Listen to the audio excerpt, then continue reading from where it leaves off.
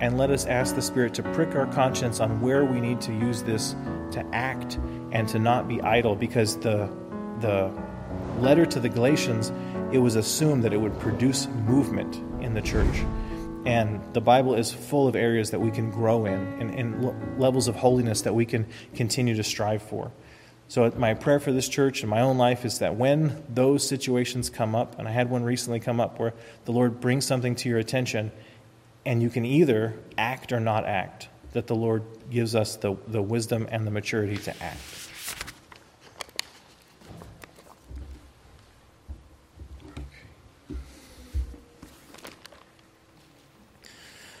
Good afternoon, everybody. It seems very formal to say it like that, but there's 19 people here. So,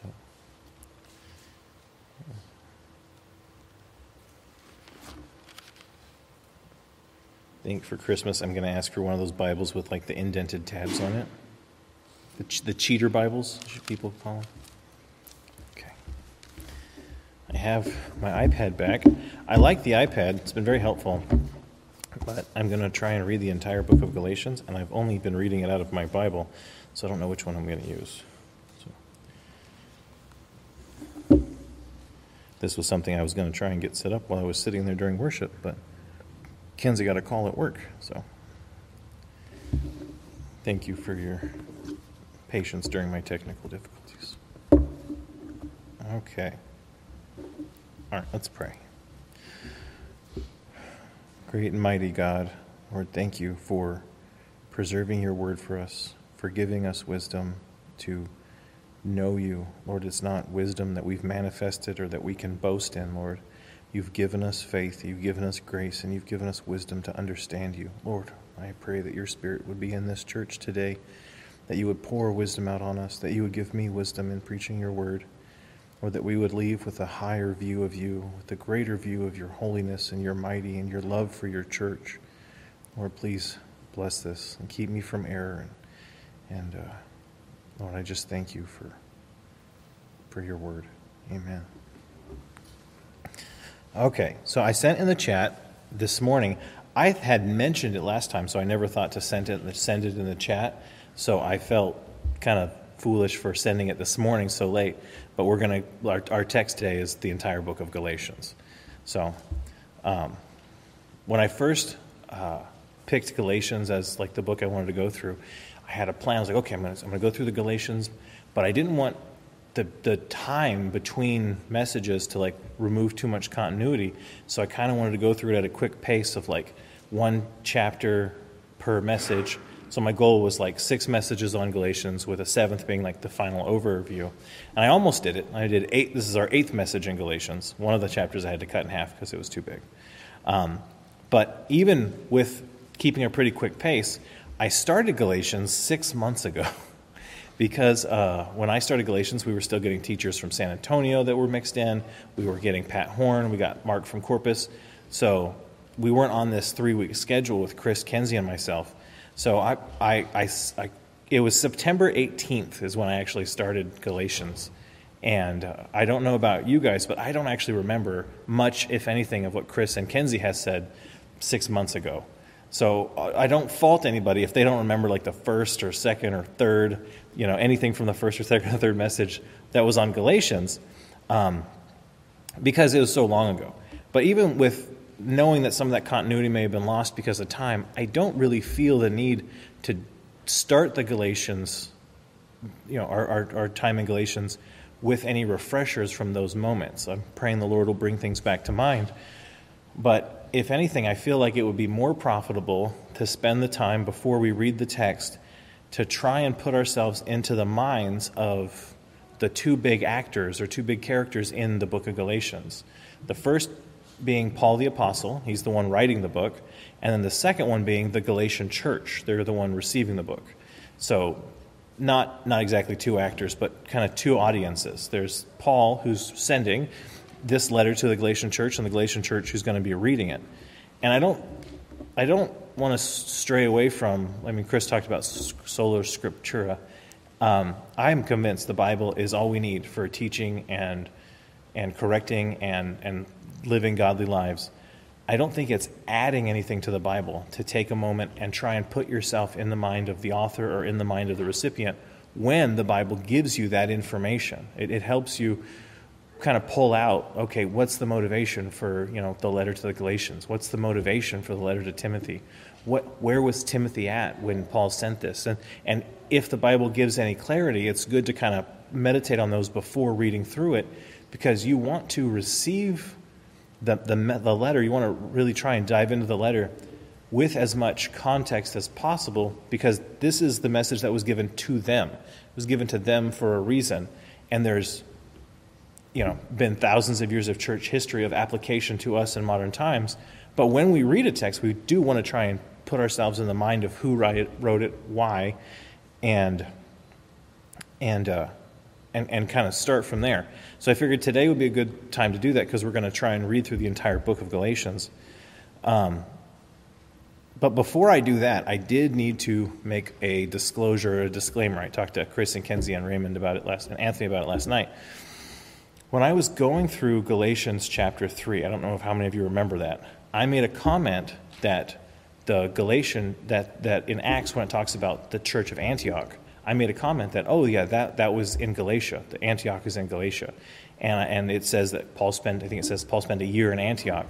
And I was like, that might have been the time that he was here, in the Galatians letter. It says he spent time with them.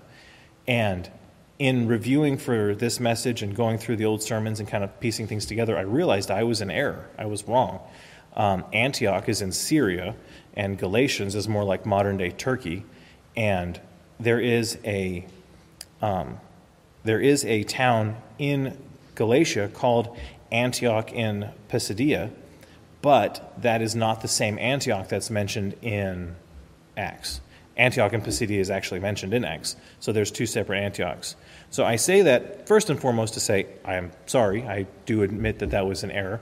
I don't believe I hung any particular point or doctrine off of that fact, but it was wrong. And the second thing I say is, you as a church, we are a small church, and we are wanting. I know for myself, Chris, Kenzie, we are wanting. If we are in error or perceived error, pull us aside, grab your Bible, lovingly as a brother, but like, hey, you said this about so-and-so. I didn't see that. It says it this here. I'm sorry. Like these, we want to keep short accounts with each other. And being in error like this is not something we want to take lightly. I don't take it lightly. So I wanted to, before I start into Galatians, kind of confess that error and let you guys know that I caught it, but I also don't think of it lightly. So for today, starting off with the mind of Paul as he's preparing this letter to the Galatians, and it might be helpful to kind of ask the who, what, where, when, why questions of what Paul's framework is as he's preparing to write this letter, what's causing Paul to write this letter. So we'll start off with the easy one, which is the who. So who is Paul writing the letter to? Well, Paul's writing the letter to, it says, the churches in Galatia. But more than that, Paul is writing the letter to specific people that are at the churches in Galatia. I would guarantee that there are names and faces in Paul's mind as he's writing over this letter. This isn't like a generic letter just meant for whoever happened to read it. These letters are full of personal heartache and appeals that Paul is making. One of them is in Galatians 4:12 through 15. Paul says, "Brothers, I entreat you, become as I am, for I also have become as you are. You did me no wrong, for you know it was because of bodily ailment that I preached the gospel to you at first. And though my condition was a trial to you, you did not scorn or despise me, but received me as an angel of God, as Christ Jesus. What then has become your blessedness? For I testify to you that if possible, you would have gouged out your eyes and given them to me." This is something that really happened, and there's a person or a people group in his mind as he's writing this that he cares about. Paul goes on to tell them, like, you were running well. So he's either seen it firsthand in seeing the church grow and seeing the church run well, or heard it from accounts of others that these are genuine Christians and they're growing in the faith and they're serving and they're doing stuff. He even mentions miracles being done in their presence. And this is who Paul is reaching to, this church that he loves, that loved him and is growing in the faith, real brothers and sisters in Christ that are now struggling with something very serious. So for our what question, what is Paul's motive in writing the letter? Like, what is it he's desiring that this letter will do? What's the production he wants to see out of this letter? If you have kids or if you've ever been like a supervisor or a manager, this is really easy to understand.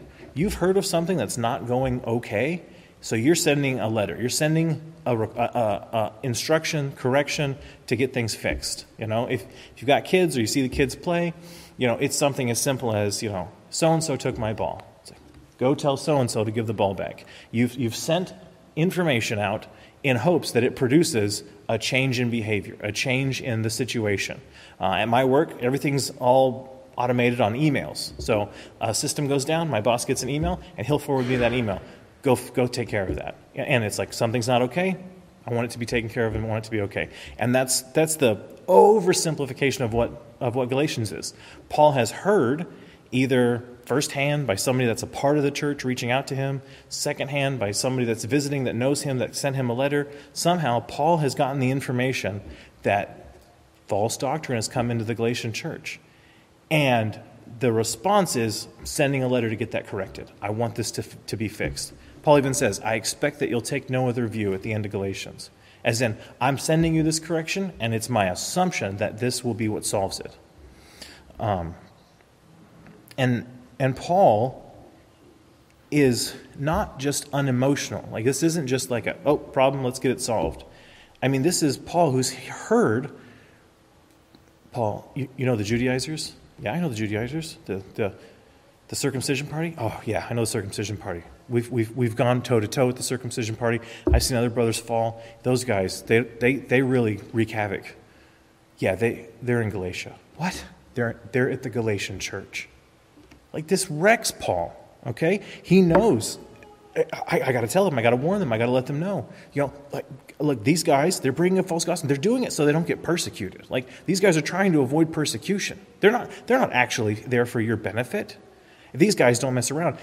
I know how persuasive their arguments are. Peter fell. Peter acted hypocritically because of these guys. Even my right-hand man Barnabas, I need to let the Galatians know these people are not people to mess around with. This is not something to entertain. He heard that false doctrine had entered the Galatian church, and instead of being sent the same door it came in, it was being entertained. And he sprang into action and sent a letter. As far as the where, we kind of mentioned Galatians is in Turkey, specifically like the middle part. The notable towns in Galatia, as we mentioned, Antioch of Pisidia, Iconium, Lystra, and Deborah, and Derbe. Something notable about Lystra, as Chris mentioned 2 weeks ago, that Paul was stoned and left and presumed dead in Lystra. And that's that kind of that first missionary journey that he was leading us through. That's that area. That's where we're at. When Chris shared with me a resource, esv.com, that gives you kind of like a timeline of the different books of the Bible, and it puts Galatians at around 48 A.D., which is before the destruction of the temple in Rome. It's as Galatians frame was at least 17 to 20 years into Paul's ministry. So that's our when. And lastly, like the why. Why is Paul writing the letter to the Galatians? And we've kind of touched on that a little bit, but he explains it, I think, really well in chapter 19 of verse 4 in Galatians. He says, "My little children, for whom I am again in the anguish of childbirth until Christ is formed in you." This is language of a deep, intimate love and longing to see these people succeed. This isn't just like checking a box or ticking something. You don't use these words flippantly. You don't use these words flippantly, and the Lord preserved them throughout the centuries of Christianity and church history so that we get to read them in 2022. This is As much as a man can grieve and long over a people group that's not Christ himself, this is the type of language that would be used. Paul's writing this letter to a church that he loves, people that he loves, and he's hearing they're being taught a false gospel. They're in danger of abandoning the true gospel that he brought them, that he preached to them, that he mentions, I kept my gospel pure as a way to reserve it for you, so that nobody would come against him. And he's hearing that the Spirit has been walking among them. Miracles are happening. People are growing. Things are going the way that you would want to see a church grow. And now this false gospel has slipped in, and it is absolutely destroying Paul. He wants to see Christ fulfilled in the lives of this Galatian church. And now he knows that they have an enemy in the camp. So that's our writer of the letter. That's Paul. That's what's causing him to put pen to paper, to use such intense language, to just, I imagine the first few drafts had tears on the parchment, because this is not an unemotional letter. So we'll peek over the fence to the Galatian side, the Galatian church. The who and where of the Galatian church is pretty, we've already explained. The Galatian church spread out through a few different towns, and it does say churches in the beginning of Paul's letter, so he is addressing this to multiple different churches. If you've been paying attention to Chris's study in Acts, kind of like I mentioned, that's that first missionary journey. And you can say that first missionary journey either went really good or really bad. Really good in the sense that a lot of Gentiles believed the gospel and were saved. Really bad in the sense that he died. Ultimately good, he was raised from the dead, and we would all give our lives to see people come to Christ. That's the heart behind it. But yeah, like this. I hate to word it this way because it sounds overly dramatic, but it's not. Paul died for these people. He put it all on the line. The Lord raised him back up, or he wasn't completely dead. I guess there's a little debate on that one. But either way, I would not want me to throw a rock at me, much less 40 guys like me to throw a rock at me, much less be stoned so hard that they couldn't tell if I was alive or dead or not. So Paul laid it all on the line for these people. That's who we're dealing with. So the what for this church is, what's their big struggle? What's the big not okay thing that they're dealing with? And that is, they have allowed a different gospel to be preached among them. They've heard the true gospel, and now a separate, secondary, not similar gospel has showed up, and they've allowed it.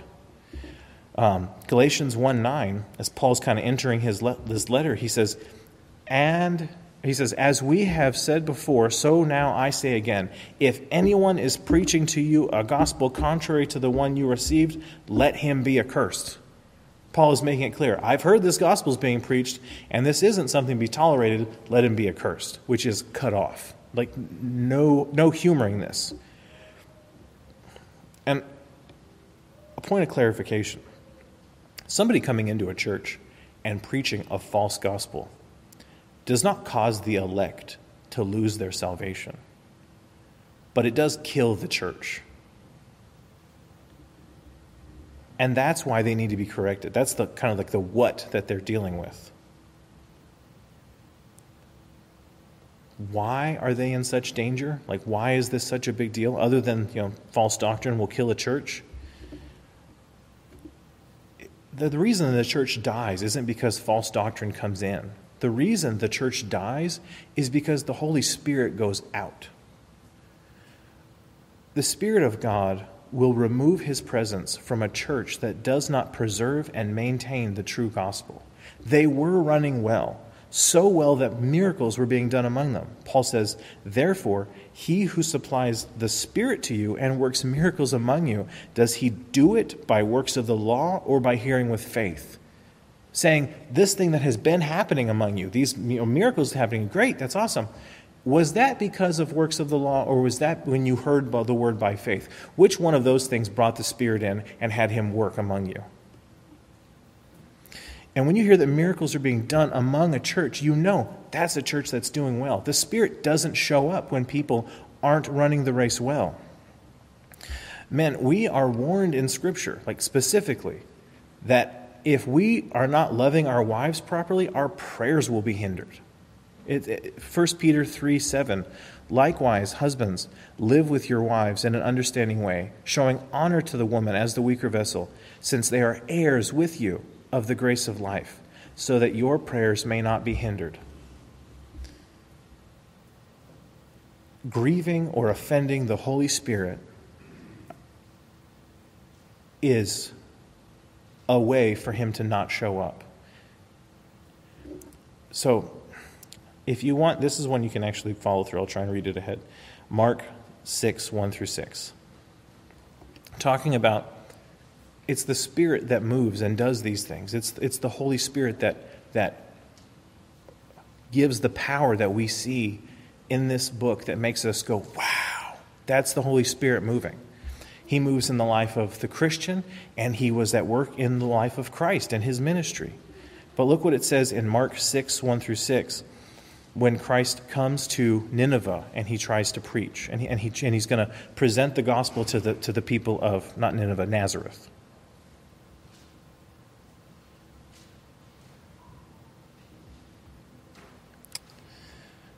It says, then he went from there, and he came to his own country, and his disciples followed him.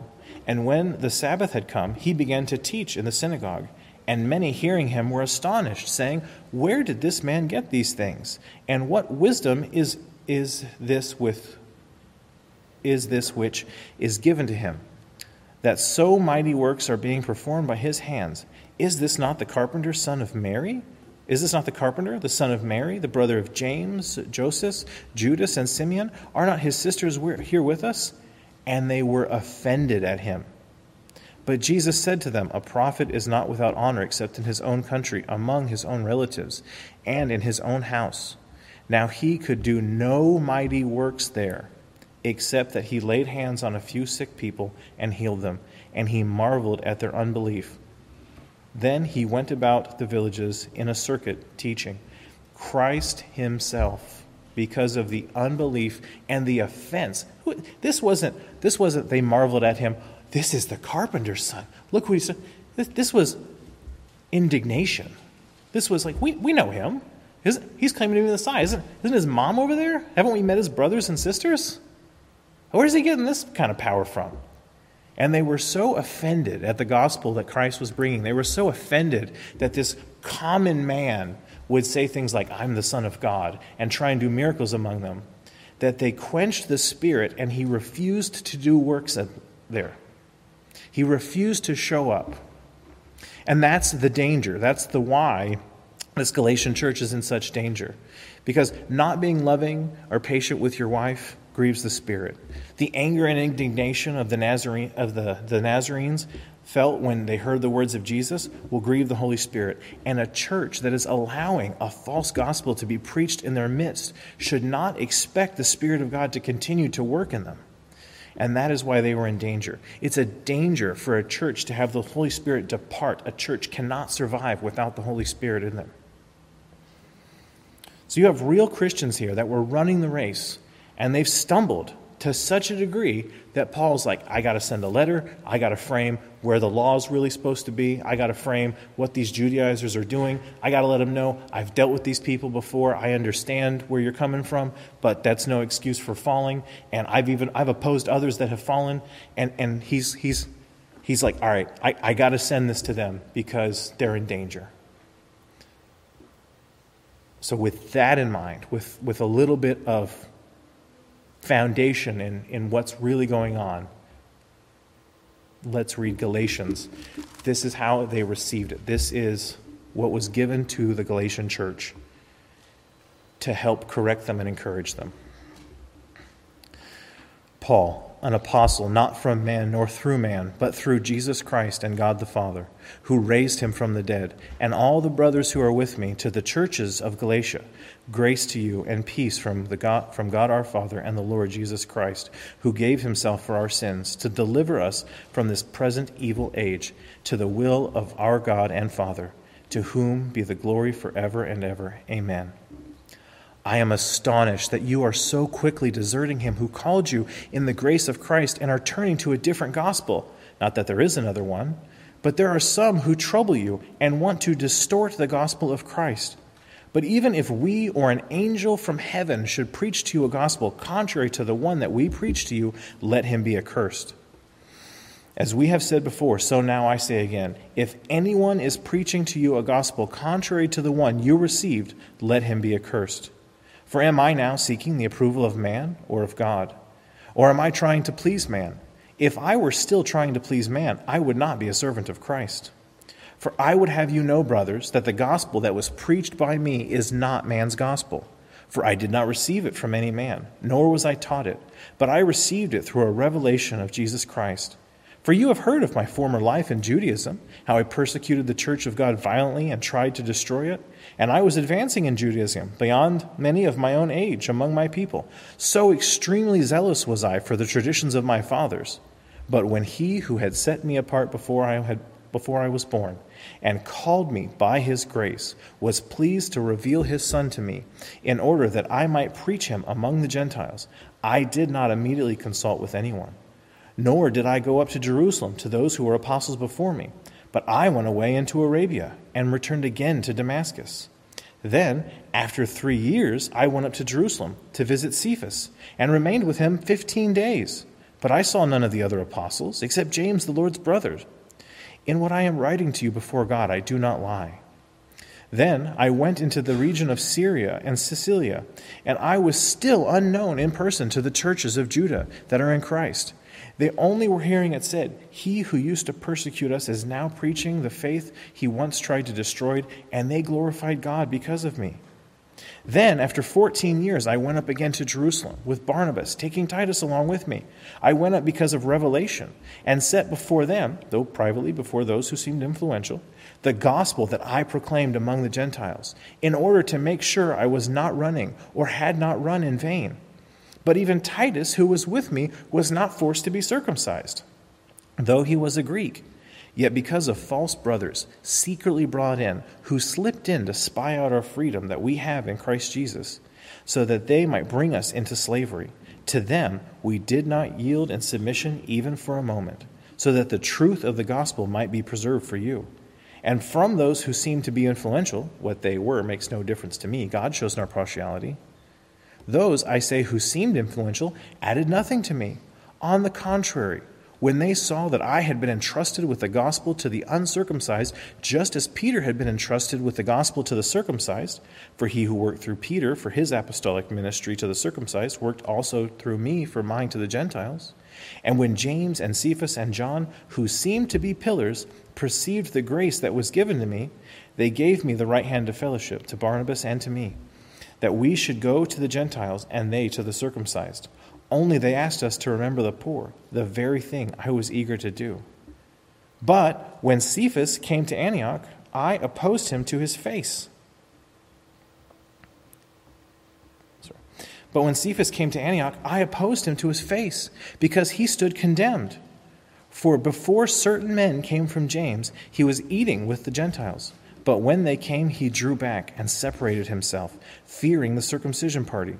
And the rest of the Jews acted hypocritically along with him, so that even Barnabas was led astray by their hypocrisy. But when I saw that their conduct was not in step with the truth of the gospel, I said to Cephas before them all, if you, though a Jew, live like a Greek, or live like a Gentile and not a Jew, how can you force these Gentiles to live like Jews?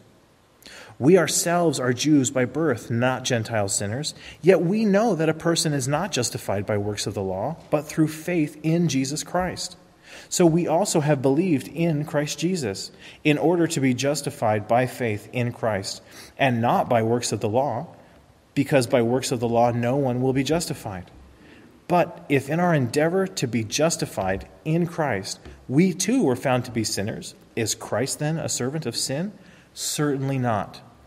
For if I rebuild what I tore down, I prove myself to be a transgressor. For through the law I died to the law, so that I might live to God. I have been crucified with Christ. It is no longer I who live, but Christ who lives in me. And the life I now live in the flesh, I live by faith in the Son of God, who loved me and gave himself for me. I do not nullify the grace of God. For if righteousness were through the law, then Christ died for no purpose. O foolish Galatians, who has bewitched you? It was before your eyes that Christ Jesus was publicly portrayed as crucified. Let me ask you only this. Did you receive the Spirit by works of the law or by hearing with faith? Are you so foolish? Having begun by the Spirit, are you now being perfected by the flesh? Did you suffer so many things in vain, if indeed it was in vain? Does he who supplies the Spirit to you and works miracles among you do so by works of the law or by hearing with faith? Just as Abraham believed God, and it was counted to him as righteousness. Know then that it is those of faith who are the sons of Abraham. And the Scripture, foreseeing that God would justify the Gentiles by faith, preached the gospel beforehand to Abraham, saying, in you shall the nations be blessed. So then, those who are of faith are blessed along with Abraham, the man of faith. For all who rely on works of the law are under a curse. For it is written, cursed be everyone who does not abide by all things written in the book of the law and do them. Now it is evident that no one is justified before God by the law, for the righteous shall live by faith. But the law is not of faith. Rather, the one who does them shall live by them. Christ redeemed us from the curse of the law by becoming a curse for us. For it is written, cursed is everyone who is hanged on a tree. So that in Christ Jesus, the blessing of Abraham might come to the Gentiles, so that we might receive the promised Spirit through faith. To give a human example, brothers, even with a man-made covenant, nobody annuls it or adds to it once it's been ratified. Now the promises were made to Abraham and to his offspring. It does not say, and to offsprings, referring to many, but referring to one, and to your offspring, who is Christ. This is what I mean. The law, which came 430 years afterward, does not annul a covenant previously ratified by God as to make the promise void. For if the inheritance comes by the law, it is no longer comes by promise. But God gave it to Abraham by a promise. Why then the law? It was added because of transgressions, until the offspring should come to whom the promise had been made. And it was put in place through angels by an intermediary. Now an intermediary implies more than one, but God is one. Is the law then contrary to the promises of God? Certainly not. For if a law had been given that could give life, then righteousness would indeed be by the law. But the Scripture imprisoned everything under sin, so that the promise of faith in Jesus Christ might be given to those who believe. Now before faith came, we were held captive under the law, imprisoned until the coming faith would be revealed. So then, the law was our guardian until Christ came, in order that we might be justified by faith.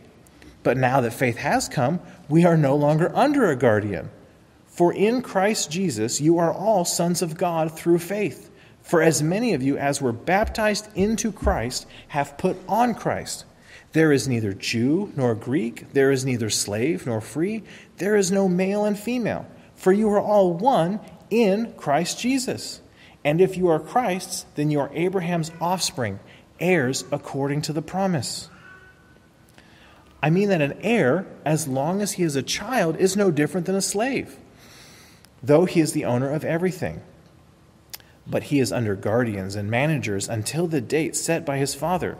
In the same way, we also, when we were children, were enslaved to the elementary principles of the world.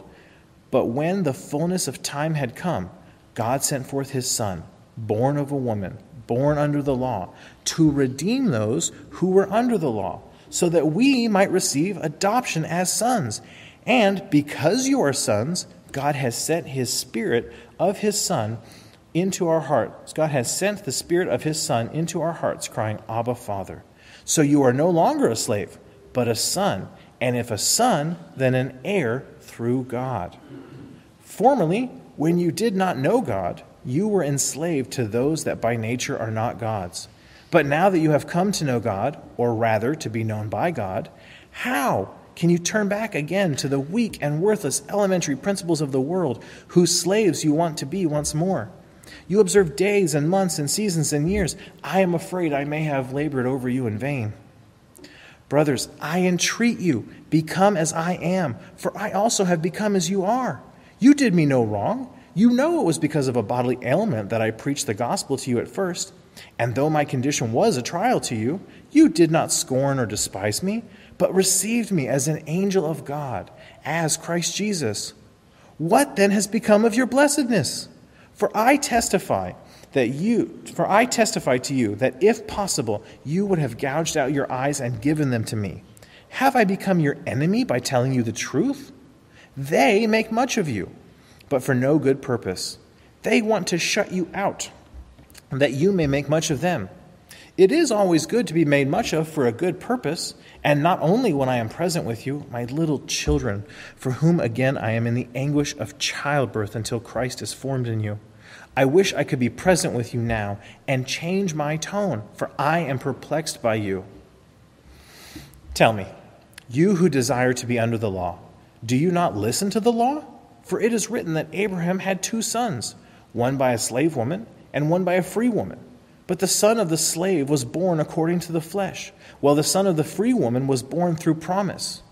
Now this may be interpreted allegorically. These women are 2 covenants. One is from Mount Sinai, bearing children from Hagar, bearing children for slavery. She is Hagar. Now Hagar is Mount Sinai in Arabia. She corresponds to the present Jerusalem, for she is in slavery with her children. But the Jerusalem above is free, and she is our mother. For it is written, Rejoice, O barren one who does not bear. Break forth and cry aloud, you who are not in labor. For the children of the desolate one will be more than those who are of the one who has a husband. Now you, brothers, like Isaac, are children of promise. But just as at that time, the one who was born according to the flesh persecuted him who was born according to the Spirit, so also it is now. But what does the Scripture say? Cast out the slave woman and her son, for the son of the slave woman shall not inherit with the son of the free woman. So, brothers, you are not children of the slave woman, but of the free woman. For freedom, Christ has set us free. Stand firm, therefore, and do not submit again to a yoke of slavery. Look, I, Paul, say to you that if you accept circumcision, Christ will be of no advantage to you. I testify again to every man who accepts circumcision that he is obligated to keep the whole law. You are severed from Christ, you who would be justified by the law. You have fallen away from grace. For through the Spirit, by faith, we ourselves eagerly wait for the hope of righteousness. For in Christ Jesus, neither circumcision nor uncircumcision counts for anything, but only faith working through love. You were running well. Who hindered you from obeying the truth? This persuasion is not from him who calls you. A little leaven leavens the whole lump. I have confidence in the Lord that you will take no other view, and the one who is troubling you will bear the penalty, whoever he is. But brothers, if I still preach circumcision, why am I being persecuted? In that case, the offense of the cross has been removed. I wish that those who unsettle you would emasculate themselves. For you were called to freedom, brothers. Only do not use your freedom as an opportunity for the flesh, but through love serve one another. For the whole law is fulfilled in one word: you shall love your neighbor as yourself. But if you bite and devour one another, watch out that you are not consumed by one another. But I say, walk in the Spirit, and you will not gratify the desires of the flesh. For the desires of the flesh are against the Spirit, and the desires of the Spirit are against the flesh. For these are opposed to each other to keep you from doing the things you want to do. But if you are led by the Spirit, you are not under the law. Now the works of the flesh are evident: sexual immorality, impurity, sensuality, idolatry, sorcery, enmity, strife, jealousy, fits of anger, rivalries, dissensions, divisions, envy, drunkenness, orgies, and things like these. I warn you, as I warned you before, that those who do such things will not inherit the kingdom of God. But the fruit of the Spirit is love, joy, peace, patience, kindness, goodness, faithfulness, gentleness, self-control. Against such things there is no law. And those who belong to Christ Jesus have crucified the flesh with its passions and desires. If we live by the Spirit, let us also keep in step with the Spirit. Let us not become conceited, provoking one another, envying one another.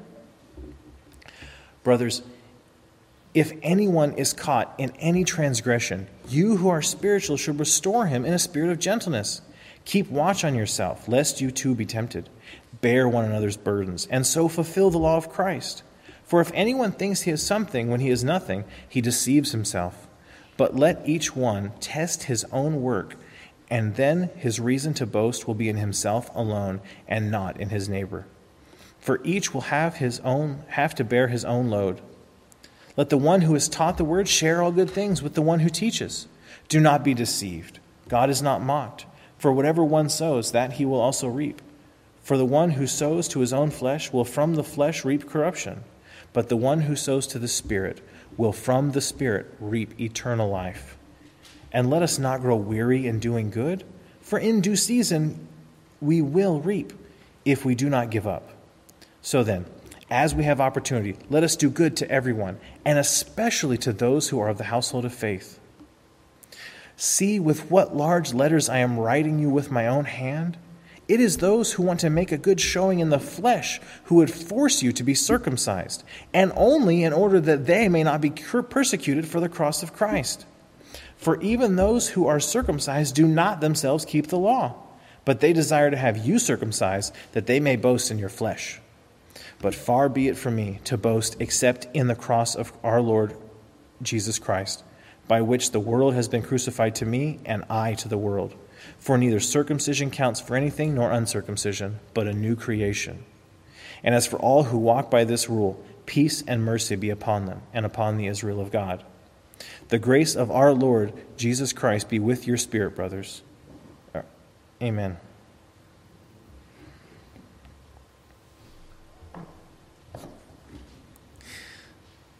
This is how the Galatian church received that letter. It came through courier, it was whatever it was at the time. They were told, we have a letter from Paul. I imagine many were excited because, oh, Paul, yes, we remember Paul. We love Paul. The people that would have gouged out their own eyes for Paul were excited to hear what Paul had to say. And then they're left with this letter on, we got to do some stuff. This letter left the Galatians with a burden of action. This letter left the Galatians knowing we have to do something.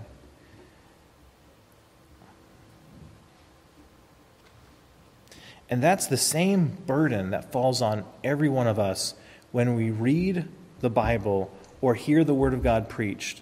When the Spirit of God uses the words taught, either through His own Word when it's being read or a message that you've heard, and the Spirit uses that to resonate something in your soul, I need to change that. Oh, that reminds me of a situation I need to address. Oh, that reminds me of a brother. Oh, that reminds me of something. The burden of action falls on us, just like it fell on the Galatian church. We're not the Galatian church. And even if a church in America had extremely similar circumstances, they still wouldn't be the Galatian church. But these are the types of things. This is the formula that the Lord wanted preserved, so that when it hit our ears and our minds, the Spirit would use that to prick our conscience and say, I need to take care of that situation. I need to, if like the Galatian church, you've let false teaching come in, and you're like, I really probably shouldn't be like listening to that. Cut it out. Get rid of it. If like the Galatian church, you want to have the Spirit come and move miracles again, ask for wisdom. What is it in my life that's preventing the Lord from moving? The Christian life is about struggle and success, but we're promised to kind of make it to the end because He's the one that carries us. And if you're in a church and you see a brother or a sister that's struggling and they're weak and they're maybe not kind of where they should be, like these are words to the Galatian church, but they apply to us. You who are spiritual should seek to restore them in a spirit of gentleness. So if the Holy Spirit has pricked your conscience or opened your eyes to a situation, and He's given you enough wisdom and insight, His Word gives you enough direction, and His Spirit dwelling in you can give you the wisdom to act in those situations. So let us use the call to action that the Galatian church received, different situations in Acts and Hebrews, whatever we read in our private study, and let us ask the Spirit to prick our conscience on where we need to use this to act and to not be idle, because the letter to the Galatians, it was assumed that it would produce movement in the church. And the Bible is full of areas that we can grow in and levels of holiness that we can continue to strive for. So my prayer for this church and my own life is that when those situations come up, and I had one recently come up where the Lord brings something to your attention and you can either act or not act, that the Lord gives us the wisdom and the maturity to act. Well, let's pray. Father God, thank you for your word, for what you've preserved, for what you've given us. Lord, I pray that we would act in such a way that seeks to bring you glory and make you holy among the people around us, Father. Amen.